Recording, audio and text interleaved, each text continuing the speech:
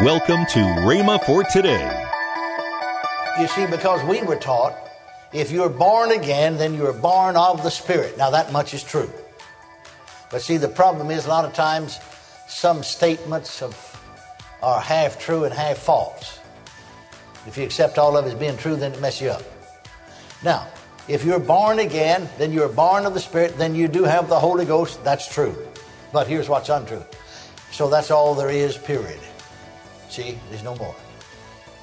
But now wait a minute. Were these people here before Peter and John went down there and laid hands on them and they received the Holy Ghost? Were they saved? Were they born again? If they were born of the Spirit, weren't they? See? This is a section of Scripture that helped me, I think, as much or more than anything else, to see that the experience of being filled with the Holy Ghost or receiving, see, it said they laid their hands on him and they received the Holy Ghost, is an experience subsequent to salvation. Welcome to Rhema for Today with Ken and Lynette Hagin. Today you'll hear more from Kenneth E. Hagin on his teaching, Praying with All Kinds of Prayer, Volume 5, on Rhema for Today Radio. Also, later in today's program, I'll tell you about this month's special radio offer. Right now, let's join Kenneth E. Hagin for today's message. What subject do you want to take up first? Well, they said, their main spokesman said, that Holy Ghost business. I know right then they don't know a thing in the world about him. See? I said, what do you want to know about him? Because see, Jesus said, I'll pray the Father, and the Father, He will send you or give you another comforter, that He, the other comforter, He may abide with you forever. I said, what do you want to know about him? They said, what is it? Holy Ghost ain't it. It's him. Amen? Amen. So they said, what is it? I said, you tell me.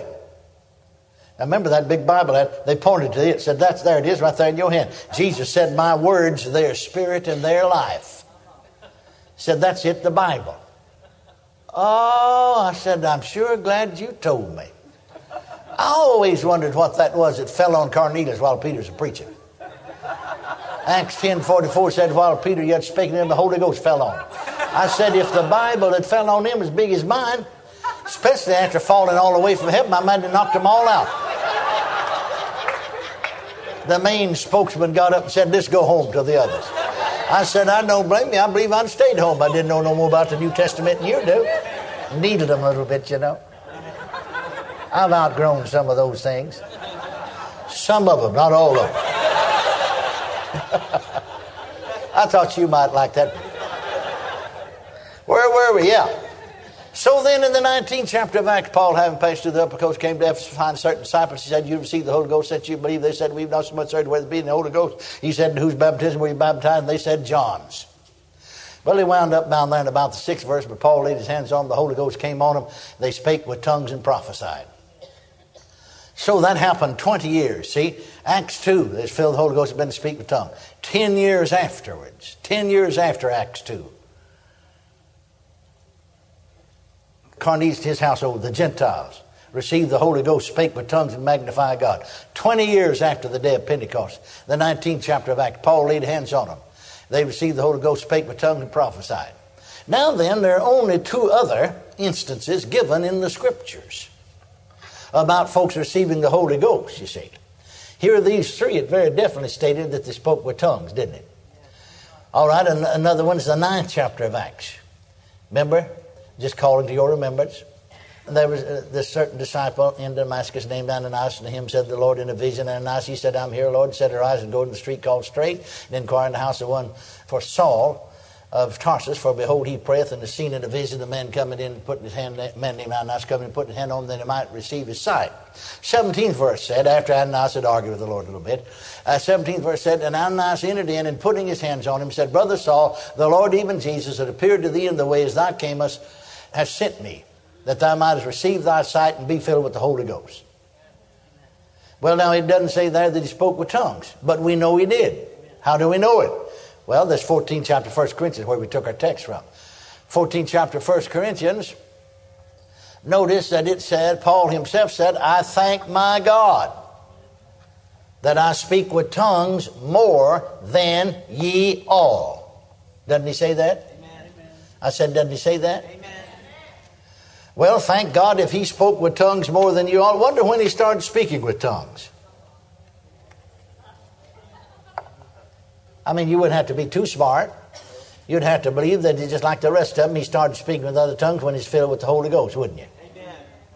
Well, then there's only one other incident where people receive this experience in the Acts of the Apostles. And that's, of course, as you know, in the 8th chapter of the Acts, and you start reading with the 5th verse. Then Philip went down to the city of Samaria and preached Christ unto them. They gave heed unto him, both hearing and seeing the miracles which he did. For many unclean spirits came out crying with a loud voice. Many of the sick of the palsy were healed, and that were lame were healed, and there's great joy in the city. Now when they believed the preaching of Philip concerning the kingdom of God, in the name of Jesus, they were baptized, both men and women. Now that must be baptized in water, because later on you see them receiving the Holy Ghost. Now then, notice that the Word of God tells us in the 14th verse of that 8th chapter, now when the apostles which were at Jerusalem heard that Samaria had received the Word of God, they sent unto them Peter and John, who when they were come down prayed for them that they might receive the Holy Ghost. For as yet he's fallen upon none of them, only they were baptized in the name of the Lord Jesus. So that must have been water baptism. Then they laid their hands on them and they received the Holy Ghost. Now, you see, I was reading after someone some time ago, and they said, well, sometimes you speak with tongues, sometimes you don't. These people here received the Holy Ghost and didn't speak with tongues. They stopped reading right there. Well, let's go on reading, though. And when Simon saw that through the laying on of the apostles' hands the Holy Ghost was given, he offered them money. That's Simon the sorcerer, saying, give me also this power, that on whomsoever I lay hands he may receive the Holy Ghost. But Peter said unto him, thy money perish with thee, because thou hast thought that the gift of God may be purchased with money. Thou hast neither part nor lot in this matter, for thy heart is not right in the sight of God. Now, taking this scripture just for what it said, not trying to put my interpretation or your interpretation on it, let's notice something here.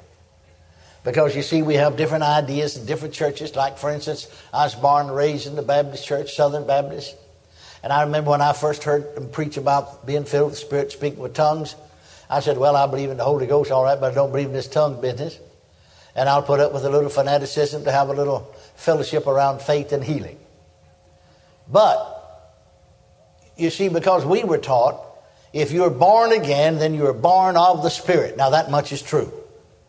But see, the problem is a lot of times some statements are half true and half false. If you accept all of it as being true, then it messes you up. Now, if you're born again, then you're born of the Spirit, then you do have the Holy Ghost. That's true. But here's what's untrue. So that's all there is, period. See, there's no more. But now wait a minute. Were these people here before Peter and John went down there and laid hands on them and they received the Holy Ghost? Were they saved? Were they born again? If they were born of the Spirit, weren't they? Amen. See? This is a section of Scripture that helped me, I think, as much or more than anything else, to see that the experience of being filled with the Holy Ghost or receiving. See, it said they laid their hands on him and they received the Holy Ghost. Is an experience subsequent to salvation. So, were these people, the Samaritans, saved? Were they born again? Before Peter and John laid hands on them, they received the Holy Ghost. Amen.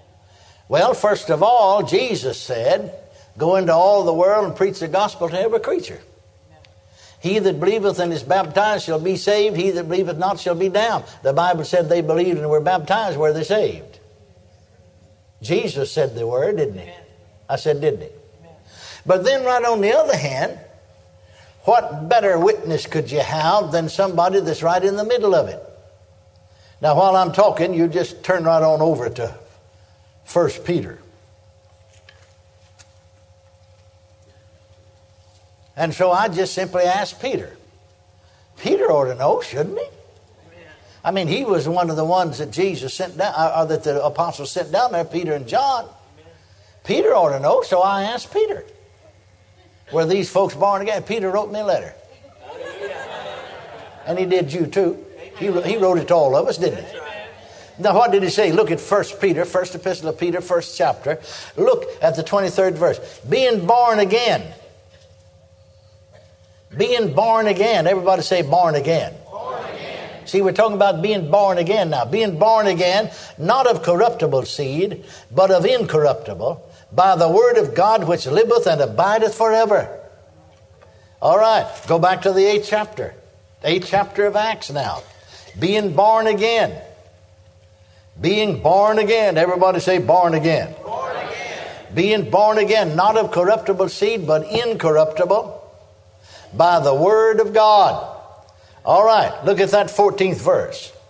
Now when the apostles which were at Jerusalem heard that Samaria had received the word of God. Woo, glory. Peter said they're born again, doesn't he? Doesn't he? But they don't have this experience. Thank God for the new birth. That's the foremost important, see. All right. So then, the apostles which abode in Jerusalem heard that the Samaritans had received the word of God, being born again, not of corruptible seed, but incorruptible, even the word of God, by the word of God. Sent unto them Peter and John, who, when they were come down, prayed for them that they might be saved. Prayed for them that they might be born again. Prayed for them that they might become Christians.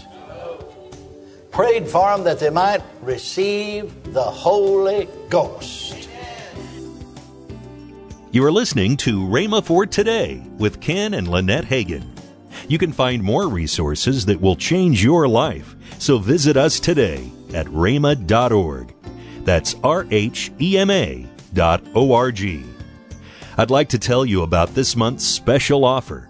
This package consists of the book by Ken Hagin entitled Power Up, Getting Charged with God's Word.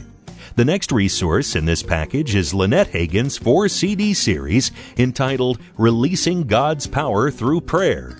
These great resources are at the special price of $21.95. That's $18 off the retail price. Don't delay. Call today. Call toll-free 1-888-FAITH-99. Again, call toll-free 1-888-FAITH-99. You can also order online at rhema.org. That's RHEMA.org. rhema.org. Or if you prefer to write to Kenneth Hagin Ministries, our address is P.O. Box 50126, Tulsa, Oklahoma 74150. We always love to hear from our listeners, so write in or email us today and become a part of Rhema for Today. Now, let's join Ken and Lynette Hagin. You can find out everything on rhema.org. Oh, yeah, it's about all of our ministry. In fact, if you want to, you can get right there on Rhema. You can get past Rhema Praise programs. Yes. If you've missed one, you can go and watch it. It's right there. It's archived. We have our conferences that are not paid conferences, like camp meeting, winter Bible seminar. They're all archived. there. They're all archived. You can go there and read them.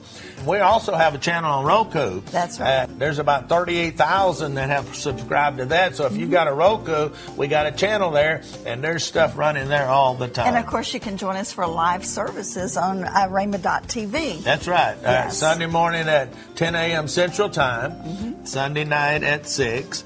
Wednesday night, Hour of Power 7 to 8. That's right. You can go there. Well, we better get out of here today.